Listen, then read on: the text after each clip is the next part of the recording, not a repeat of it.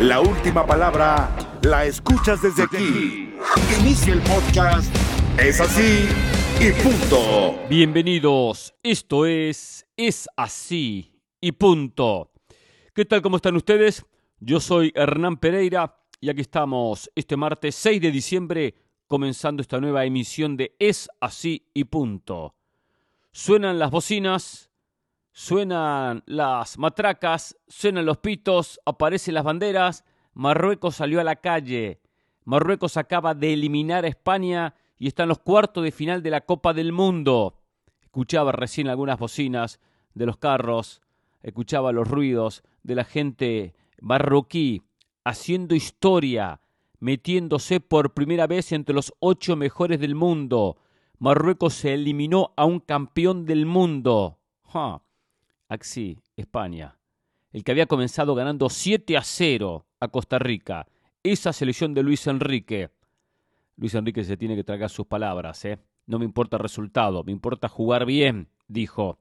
Y dirá en conferencia que el equipo jugó bien. Vaya a saber, tuvo la pelota hoy, 77%, mucha posesión, mucho control de pelota, pero no disparos al arco. ¿Qué es eso? ¿Tenemos la pelota y no disparamos al arco? Tocamos y tocamos. 2 disparos al arco en 120 minutos. Para la estadística es uno solo. Un remate que atajó Bono, sin muchos inconvenientes. Hay un segundo que pega en el poste y después se va desviado, que tampoco entraba porque pega en la parte externa del poste. Fue lo único de España como situaciones claras. Después algún que otro centro que bajó Bono sin inconvenientes. España queda fuera de la Copa del Mundo. Un nuevo campeón que se despide. Italia como campeón que no había clasificado. Uruguay y Alemania como campeones que no lograron pasar la ronda de grupos. Y ahora en octavos se va otro campeón, España. El campeón del 2010, como todos sabemos. O sea que quedaron 4 campeones. Inglaterra, Francia, Brasil y Argentina. En disputa entre los 8 mejores.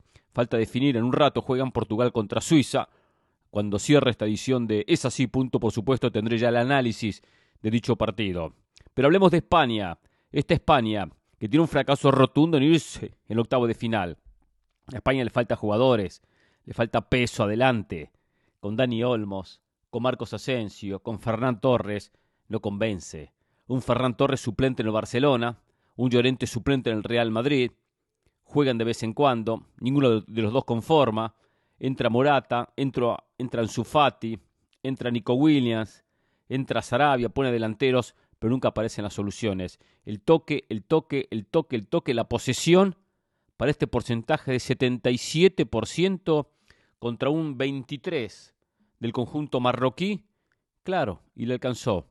El equipo africano puso 4 atrás, 5 volantes y después en el frente del ataque En-Nesyri, que a veces se ponía en la zona de volantes y a veces retrocedía alguno del medio de la línea defensiva. Por momento del partido marcaba con 5 atrás y con 5 en el medio, con 10.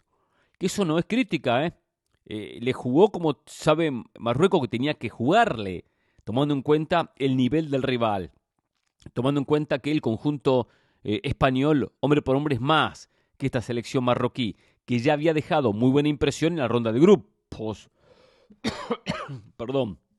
Cuando dejó a Bélgica eliminado y cuando con Croacia clasificó a los octavos de final.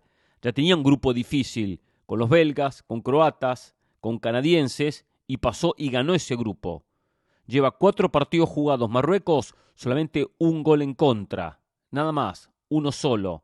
Una muy buena Copa del Mundo para Marruecos y haciendo historia. Porque no es fácil para un equipo africano meterse entre los 8 mejores del mundo. Así, de repente hay un dato que se me escapa ahora. No soy siempre de buscar la estadística exacta, perfecta. Marruecos llega por primera vez a los cuartos de final. Lo digo de memoria, pero no recuerdo una actuación de Marruecos de este nivel. Sí llegó una vez a los octavos. Ahora, como representante africano, Camerún llegó a cuartos de final en el 90, cuando elimina a Colombia y después juega contra Inglaterra en cuartos de final. Una gran selección aquella de Camerún. Después no ha habido selecciones africanas que lleguen tan lejos en un mundial, lo cual es notable, es histórico para Marruecos esta clasificación, esta instancia, está entre los 8 mejores del mundo. Ahora va a jugar contra Portugal o ahora va a jugar contra Suiza, habrá que ver. Pero bueno, estas son las sorpresas, esto sí que es sorpresa. Las sorpresas parece que no se terminaron en Qatar 2022. Decíamos, las sorpresas pasan en la ronda de grupos y sí, son la mayoría. Y en cuartos veníamos con mucha lógica.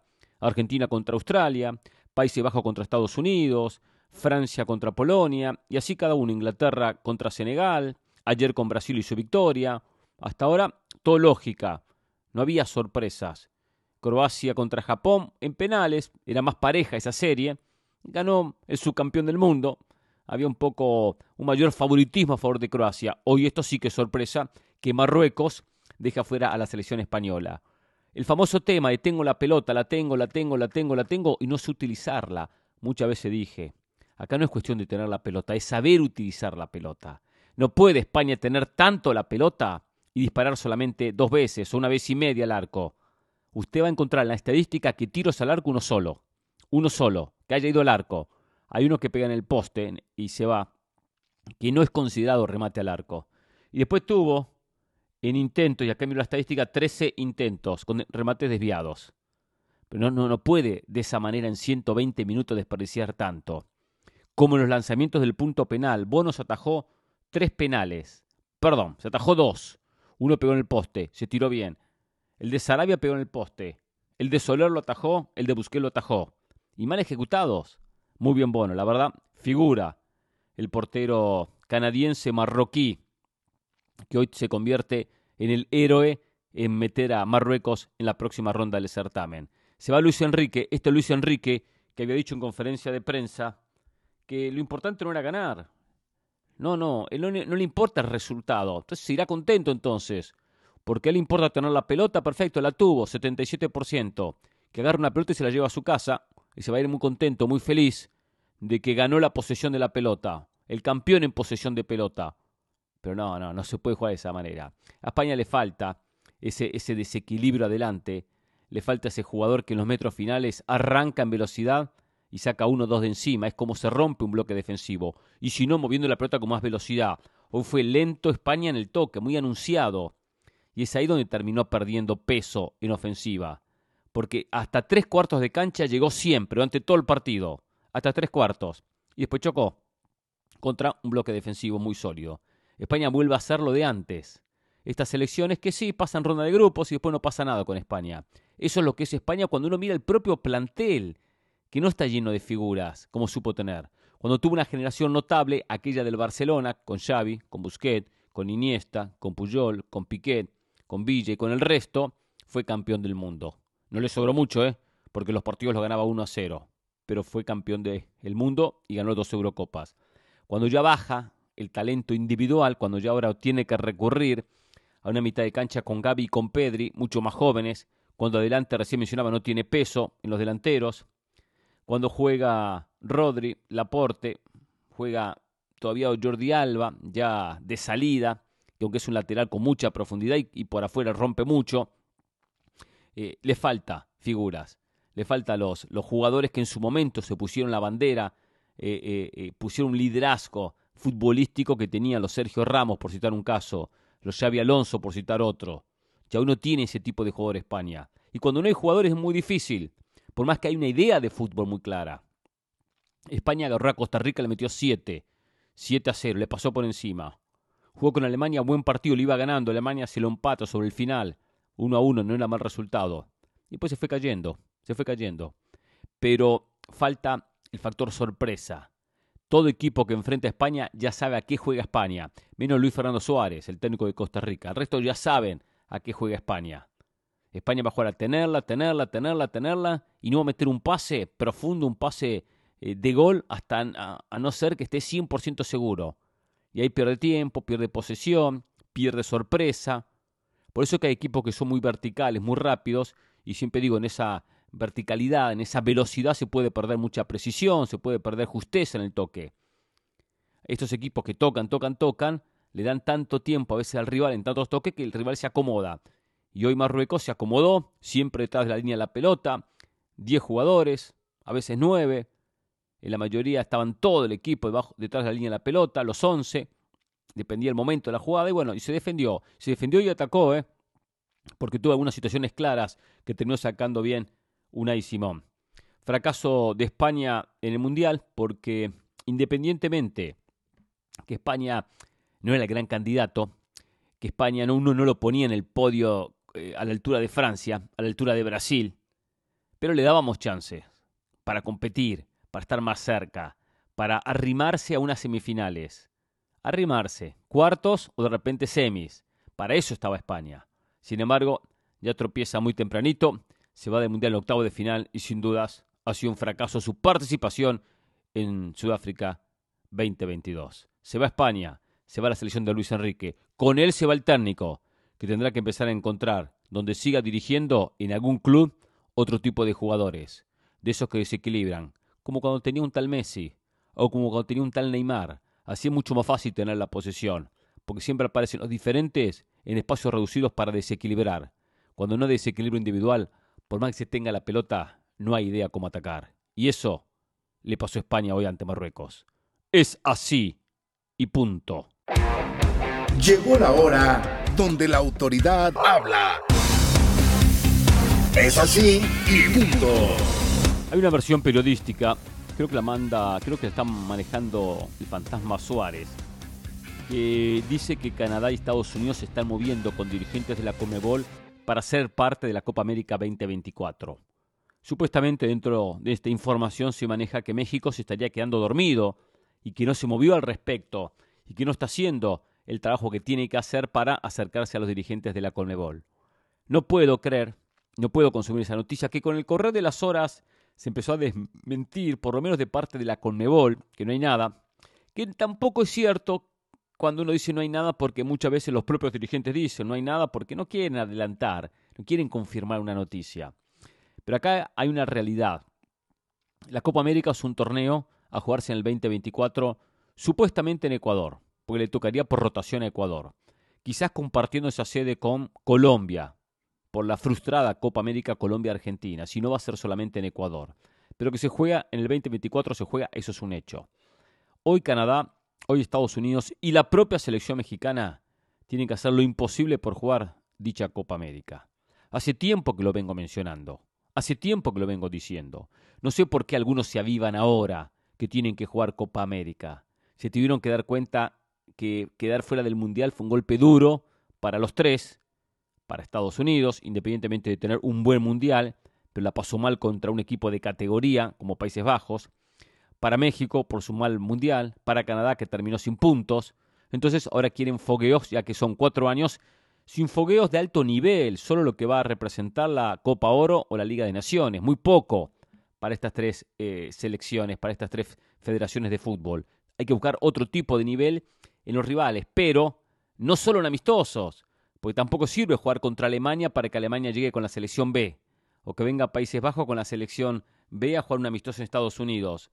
No, acá lo importante son competencias donde los equipos van con plantel completo, donde hay un partido, 1 día de descanso, segundo partido, días de descanso, un tercer partido, se clasifica una instancia, hay una concentración larga. Eso es diferente, como prueba, como ensayo, como grupo, todo de manera conjunta durante 15 días, 20 días o un mes, dependiendo hasta dónde lleguen las elecciones. Y después el hecho de enfrentar a equipos de cierto nivel. Es verdad que después están las categorías en Sudamérica, porque una cosa es enfrentar a Venezuela, otra cosa es enfrentar a Brasil. Pero enfrentar a Brasil o enfrentar a Argentina es enfrentar a selecciones fuertes.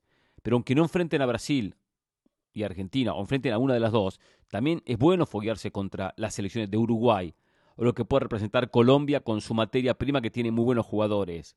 O Ecuador que tiene un plantel joven, también con condiciones, con la experiencia de un mundial, y que va a competir y va a seguir creciendo en Sudamérica.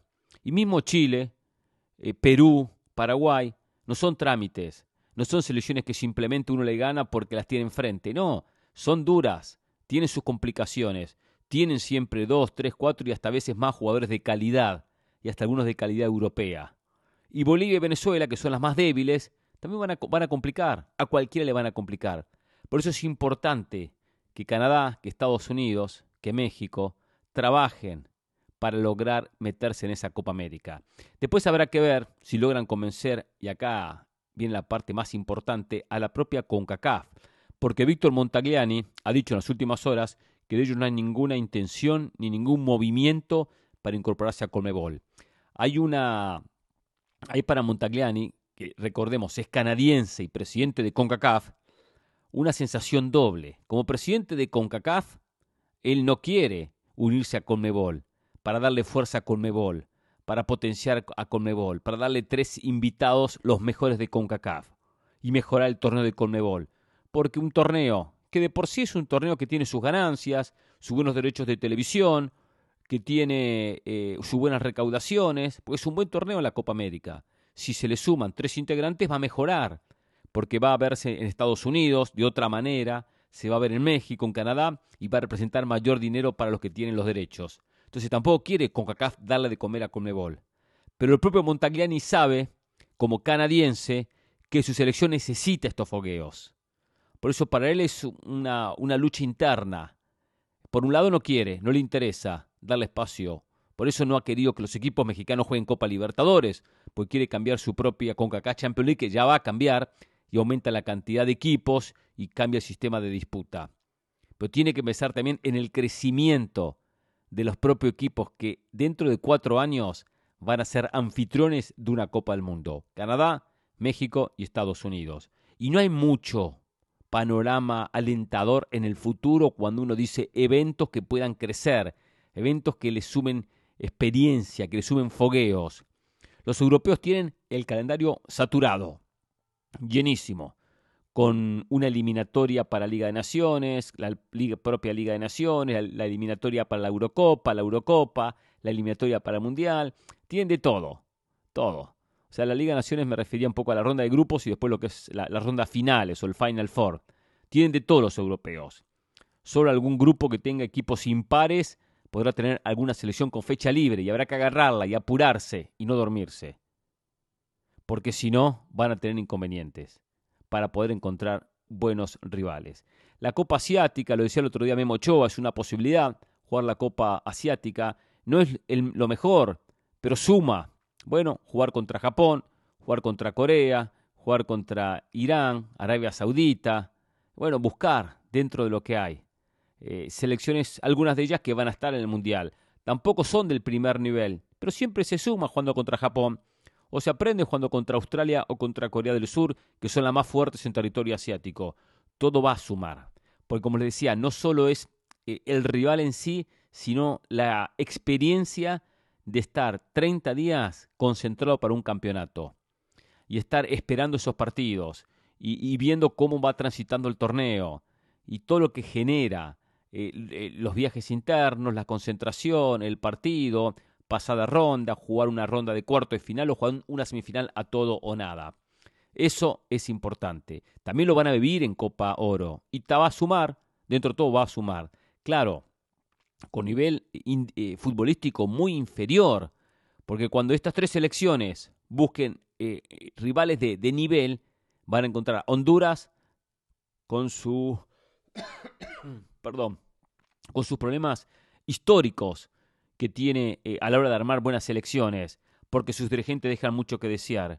Costa Rica con una renovación que le puede costar caro y que no la pone hoy al nivel de Canadá, de Estados Unidos y de México. Y después en Centroamérica no hay más. Panamá tendrá el orden que le ha dado Christensen a la selección y con eso intentará competir. Y paremos de contar, porque ni Guatemala ni El Salvador tienen con qué para darle batallas. Podrán complicar en un partidito, pero nada más. El Caribe tampoco tiene nivel para tomarlo como parámetro, y ese es el grave problema de CONCACAF. Por eso, si esté moviendo o no se esté moviendo Canadá, ¿está haciendo algo o no Estados Unidos? México tiene que apurarse y sumarse a estas 2 federaciones. No quedarse atrás. No creo que la CONMEBOL vaya a arreglar a Estados Unidos, vaya a arreglar a Canadá y que México diga, llegaste tarde, ya no hay espacio, ya no hay tiempo, somos 10, más 2, 12, 3 cuadrangulares, no hay espacio para un 13º que sería México. Conociendo lo importante del mercado mexicano y conociendo los antecedentes de las veces que México jugó Copa América y la propia Copa Libertadores, no veo que la gente de CONMEBOL acepte a Canadá, acepte a Estados Unidos y no acepte a México.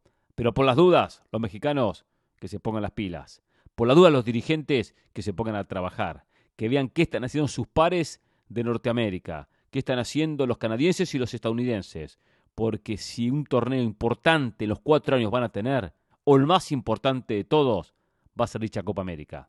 Donde le pongo la firma, le pongo el sello que se va a jugar con equipos de CONCACAF. Después habrá que ver dónde. Quizá la CONCACAF tendrá que resignar, junto con la Federación de Estados Unidos, dinero y llevarla a Estados Unidos. Y hacer un campeonato de 16 selecciones. Sería muy bueno, sería estupendo. Mucho más para todos nosotros. Pero para eso la gente de CONCACAF y de la Federación Norteamericana tienen que convencer a la CONMEBOL. Y la única manera de convencerla es poniéndole unos cuantos ceros al cheque con la ganancia final. Es así y punto. Acá nadie convierte a la gente en borrego, la gente escribe o no escribe, y acá opinamos de lo que pasó en la cancha de este hermoso deporte que es fútbol. Es así y punto. Periodismo sin censura. Polémica que te atrapa. Si a usted no le gustan los comentarios, no escuche, está en su libertad de escuchar otra cosa, música, lo que quiera, ¿no? Escucha el podcast en Apple Podcasts, Spotify y TuneIn. Es así y punto. Como siempre, mensaje de la gente que se comunica en la cuenta de Instagram Pereira ESPN o en la cuenta de Twitter @Pereira ESPN. A ver, vamos a ir con los mensajes de nuestra querida audiencia, tan fiel audiencia que tenemos. Chito Herrera: hola Hernán, tú y Jorge me hicieron el fin de semana muy placentero. Al poner la manzana podrida en su lugar. Tú defendiendo a Messi y Jorge a Uruguay, de ese cobarde que apunta con un dedo y 3 lo apuntan a él. Ojalá y también defendieran a otros equipos y selecciones del que ese engendro se burla. Bueno, Chito le dio durísimo a José el Valle, sin dudas. No tengo que preguntarle de quién habla porque ya me doy cuenta. Julio R. Buen día Hernán, felicitaciones por su programa, no me lo pierdo. Es usted un comunicador muy objetivo, en sus opiniones lo felicito, gracias. Estaba esperando sus comentarios sobre el triunfo de Argentina sobre Australia y no me defraudó en absoluto.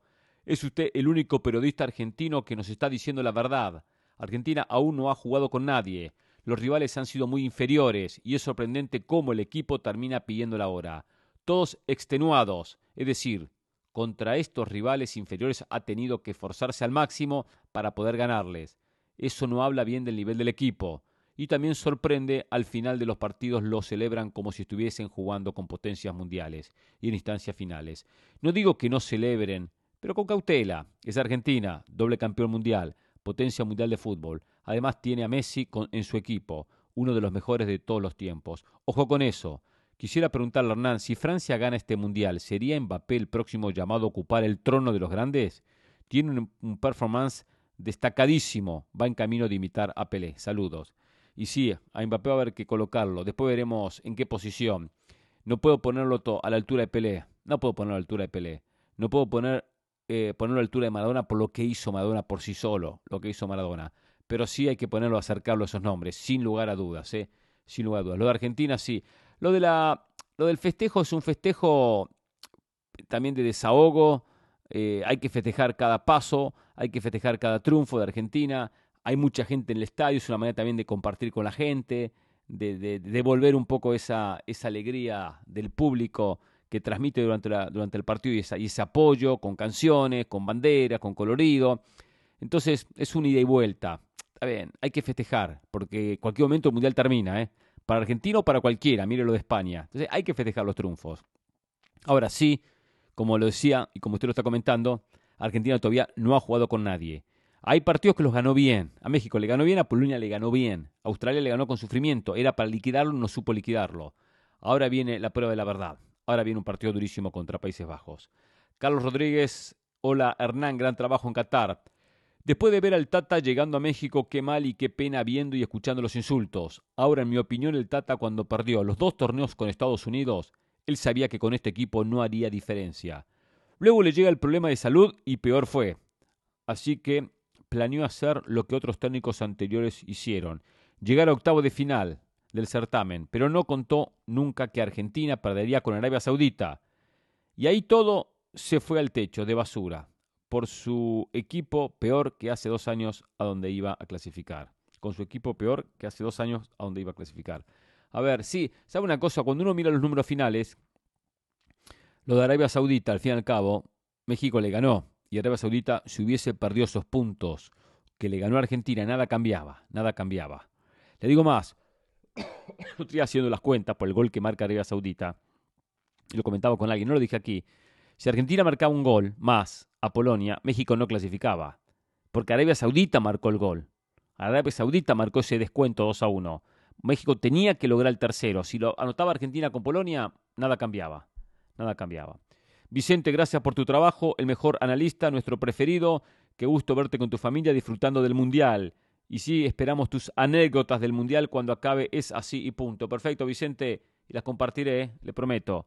Fabián Rosas, felicidades por tu trabajo. Ha sido excelente como era de esperarse. Me gustó tu participación en cronómetro. Qué agradable es esta frase de matar o morir. Tal vez el nivel colectivo de los equipos sea mayor en Champions, pero el de emoción no se compara a nada con el Mundial.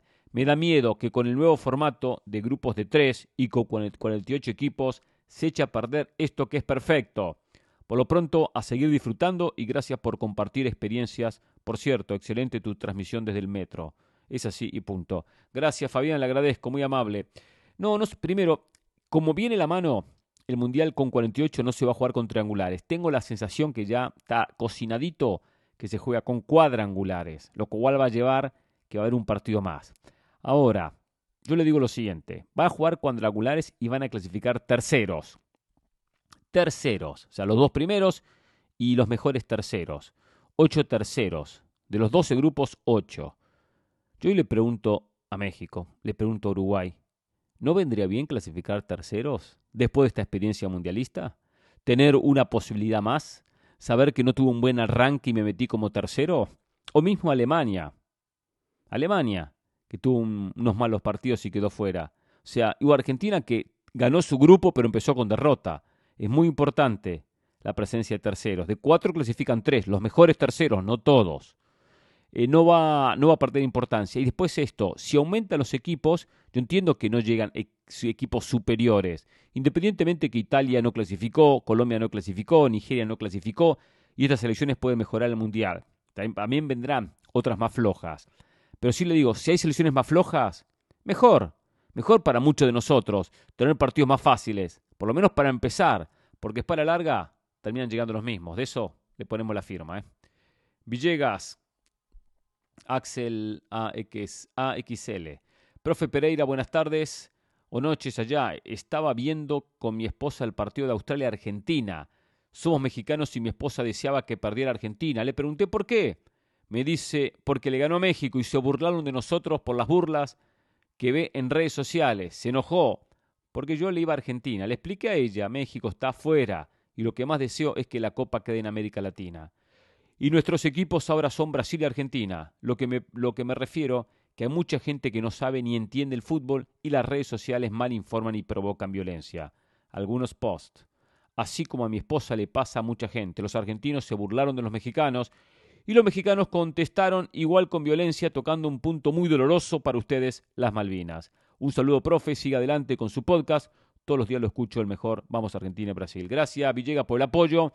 Sí, yo siempre digo, no hay obligación, nadie está obligado a apoyar a Argentina, a apoyar a Brasil, pero hay que decirlo, son selecciones que vamos a suponer que mañana hay una Copa América. Hay una Copa América. Y qué bueno que la Copa América juegue el campeón del mundo. Sí, que la Copa América juegue el campeón del mundo, sea Brasil o sea Argentina.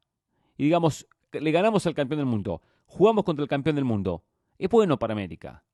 Potencia. El fútbol mexicano se abastece de futbolistas argentinos, de futbolistas brasileños, también de otros países. Qué bueno que vengan de un fútbol del campeón del mundo. Y yo más que todo hablo lo de América, y nunca fui hincha de Brasil, pero sí sé que este dominio de equipos europeos, con Italia, con España, con Alemania, con Francia, me empieza a preocupar. Son muchos años, muchos mundiales. De aquel 2002, 20 años que ganó Brasil, que no hay títulos para América. Entonces, esa preocupación me llevará a la conclusión que Europa está haciendo las cosas mejor.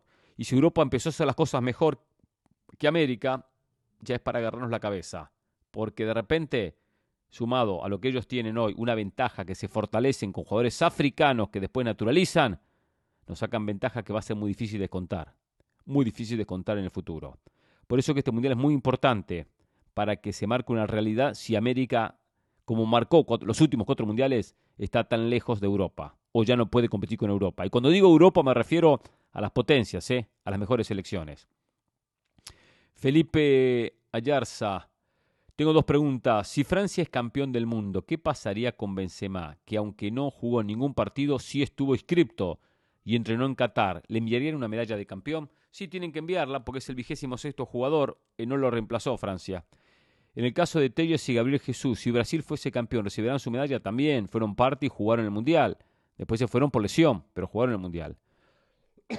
Gracias a Hernán por su esfuerzo de darnos todos los días Es Así y Punto, que lo escucho desde sus inicios. Saludos a Jorge Ramos, que no se le olvide tomar la siesta de la tarde, porque a su edad los abuelitos lo necesitan, jaja. Vamos a Argentina, abrazos desde Bogotá, Colombia. Gracias, Felipe, abrazo, muy amable por su mensaje.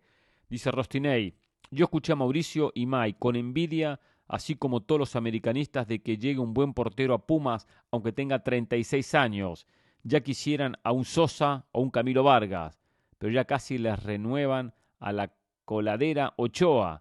Le critican este fichaje a Pumas, pero deberían decirles algo a los que compran un puñado de jugadores cada torneo. Y si no funcionan, los tienen prestados en media liga o los regalan y vuelven a comprar. O critiquen a esos equipos que quedan descalificados por alinear a 9 extranjeros en un solo partido. Eso sí es una vergüenza. Es así y punto. Y después me manda algo y dice, ¿qué recuerdos te trae el intro del Mundial de Estados Unidos 94? Vi la foto, no sé, no me trae ningún recuerdo especial. Después voy a mirarlo de nuevo, a ver si me recuerda algo puntual. A ver, no hay que tomárselo tan personal, Rostinei, pero hay una realidad. Contratar un portero de 36 años tiene que haber preocupación. Y en Pumas, ojo que Sosa muy buen portero, muy buen portero, pero también habla de una realidad, de que México no salen porteros, o México era un mercado de muchos porteros, un fútbol que aparecían siempre muchos porteros de nivel, de categoría, jugadores de selección. Recurrir a uno de 36 no es que la crítica a Pumas puntualmente, porque es verdad que América compra y vende, compra y regala, compra y desparrama, es verdad, y gasta mucho y nadie dice nada, Ahora, lo de Pumas con un portero de 36, que no tenga un joven con condiciones, tiene que preocupar una cantera que siempre trabajó tan bien. Ese es un poquito el tema. Ahora, si uno trae un portero de 25 años en su plenitud, nivel selección, bueno, es otra cosa. Francisco Cruz. Saludos, Hernán, soy Francisco. He visto a mucha gente alardeando mucho con Brasil sobre Argentina en este Mundial, lo cual es cierto, han lucido mejor. Pero en mi opinión, Argentina es un país que se agranda según la selección. Brasil, al ir como arrolladora, todo el Mundial le puede jugar en contra cuando le toque contra otra potencia. Cuando pasen los minutos y siga el marcador empate, o quién sabe si hasta perdiendo, no se han visto en esa situación y no se sabe cómo están mentalmente ante un escenario así. Tengo a Brasil superior, pero vamos a ser claros, si hay un equipo en la rama de Brasil que pudiera ganarles a Argentina, porque se conocen, ya se han enfrentado antes, por lo que conocen debilidades, conocen qué hacer ante la poderosa Brasil. Sigo teniendo fe en Argentina, hay que ganarles a Holanda primero y luego ya veremos. Saludos de Puerto Rico. Escucho su podcast todos los días, al igual que Jorge Ramos y su banda. Soy atleta, fondista, y aunque aquí el fútbol está apenas comenzando a tener popularidad en los jóvenes, yo soy muy fanático desde el 2010 del deporte y especialmente de Messi Argentina. Para ustedes yo quizás sea un cliente como le llaman, pero siento mucha pasión con la selección. Me enojo cuando hay partidos malos. Lloro, grito, lo siento con una pasión como si fuese un argentino más. Para mí el deporte rey lo es y seguirá siendo el atletismo. Deporte base para todo, pero lo que te hace sentir el fútbol es mágico. Perdone por el extenso mensaje, quizás no lo lea en su podcast, pero sentía que debía hacerlo conocer mi sentir y como un deporte sin importar la nacionalidad de uno. Puede impactar tan fuerte a alguien para identificarse con el equipo y cada jugador y sentir la misma pasión que un paisano. Un abrazo. Gracias, Francisco. ¿Cómo no iba a leer su mensaje? Aunque es largo, extenso, pero ¿cómo no iba a leerlo? Aparte, creo que es la primera vez que nos escribe, por tanto le agradezco mucho. Lo de Argentina-Brasil tiene razón. Brasil hoy es superior a Argentina, es superior, pero en un duelo, en un hipotético enfrentamiento en semifinales, esa diferencia se va a achicar. No digo que Argentina va a ganar porque no se sabe lo que puede pasar, pero que le va a dar pelea, le va a dar pelea. Que le puede ganar. Que Brasil va a ser favorito, sí va a tener cierto favoritismo porque tiene muy buen plantel y muy buen equipo. Pero sí va a ser un partido complicado. Complicado para ambos, difíciles para ambos. Pero bueno, entiendo este tema del famoso de los clientes. Después hay que analizar cada tema y cada cosa y cada punto y cada situación. Yo entiendo, usted le va a Puerto Rico que con suerte compite en las primeras rondas de la eliminatoria del Caribe. Y a veces uno se identificó con ciertas selecciones. Yo no digo que está prohibido hacerlo. Sí hay diferencias entre unos y otros. Ahora, yo el otro día, por ejemplo, fui al partido de Estados Unidos contra Inglaterra. Y me siento, y era el sector de Estados Unidos. Yo tuve la fortuna que mi esposa fue sorteada y consiguió los tickets para Estados Unidos para todo el Mundial, ¿no? Para los 4 partidos. Lo cual es un sector de estadounidenses, todos con banderas y camisetas de Estados Unidos. Me siento, y al lado, un inglés, con la camiseta roja de Inglaterra, muy linda camiseta, me gustó, con el escudo. Al lado la esposa, con la camiseta de Inglaterra. Al lado la hija, con la camiseta de Inglaterra. Y al lado otra hija, con la camiseta de Inglaterra. Las 4 camisetas iguales, idénticas. Yo lo saludé en inglés. Igual, al lado mío. Y él me saluda, y yo dije, no tenía cara de inglés, y el acento tampoco me sonó inglés. Le dije de dónde era, y me dijo, where are you from? México. Ah, ¿mexicano? Sí. ¿Y dónde vive? En Los Ángeles. Era mexicano, vivía en Los Ángeles. Digo, ¿qué hace con la camiseta de Inglaterra? No, me gusta, por eso me compré las 4 para toda mi familia. Eso yo no lo entiendo. Eso yo lo critico. México hasta ese entonces no estaba eliminado. Entonces me dice en un momento, me dice, no, yo me pongo cualquier camiseta, no tengo problema. Y me muestra que se había puesto la camiseta de Argentina. Y me mostró la foto. Imagínense yo cómo reaccioné, ¿no? Enseguida. Y me mostró en un momento él hablando con alguien y con la camiseta de Argentina. Entonces no podemos ponernos cualquier camiseta. La de Inglaterra, la de Argentina, la de México, cualquiera por ponernos. Hay que tener más identificación con los colores de uno. Ahora después entiendo situaciones como la de usted, que es de Puerto Rico, que hay que decir la verdad, su selección no existe porque no compite, no llega ni a Copa Oro, y que usted se identifique con una selección. Está bien, lo entiendo. Por eso que hay casos y casos. Pasa mucho con los cubanos, que también su selección es una selección muy débil, que le van a Cuba, pero muchas veces se identifican con otra selección. Pero independientemente de ir a otra selección, siempre hay que apoyar lo de uno, sea el club o sea la selección. Es así y punto. Portugal le pasó por encima a Suiza y se metió en los cuartos de final de la Copa del Mundo. Tremendo triunfo de la selección lusitana. La verdad, me sorprendió. Me dejó una grata impresión esta selección que venía bien en el Mundial, venía bien, pero que menos pensaba uno que iba a terminar ganando de la manera que ganó 6-1 al conjunto suizo. Suiza es una selección de segunda línea en Europa que últimamente ha competido bien. Una selección que venía de eliminar, por ejemplo, a Francia en la última Eurocopa en penales, que había empatado con España también la propia Eurocopa. Y en la primera ronda contra Serbia, buen partido, un partidazo. Contra Brasil dejó buenas sensaciones, pero bueno, hoy le fue mal. No arrancó Cristiano Ronaldo, arrancó este muchacho el Benfica, Gonzalo Ramos, un delantero que ya me habían hablado muy bien de él, venía muy bien este muchacho en el conjunto lusitano, 21 años, joven, no de gran altura, no es un delantero muy alto, pero de gran condiciones técnicas. Habrán visto el golazo, el primero, el zurdazo, dónde la clava, qué potencia con la marca encima, cómo se genera el espacio y termina marcando el 1-0. Y bueno, ahí lo trabajó Portugal. Después aparece el segundo, el centro del tiro de esquina, aparece Pepe de cabeza, 2-0, y prácticamente ahí termina toda ilusión suiza. El equipo de Joaquín buscó, se adelantó, intentó el descuento, no lo consiguió, y Portugal con espacio le pintó la cara.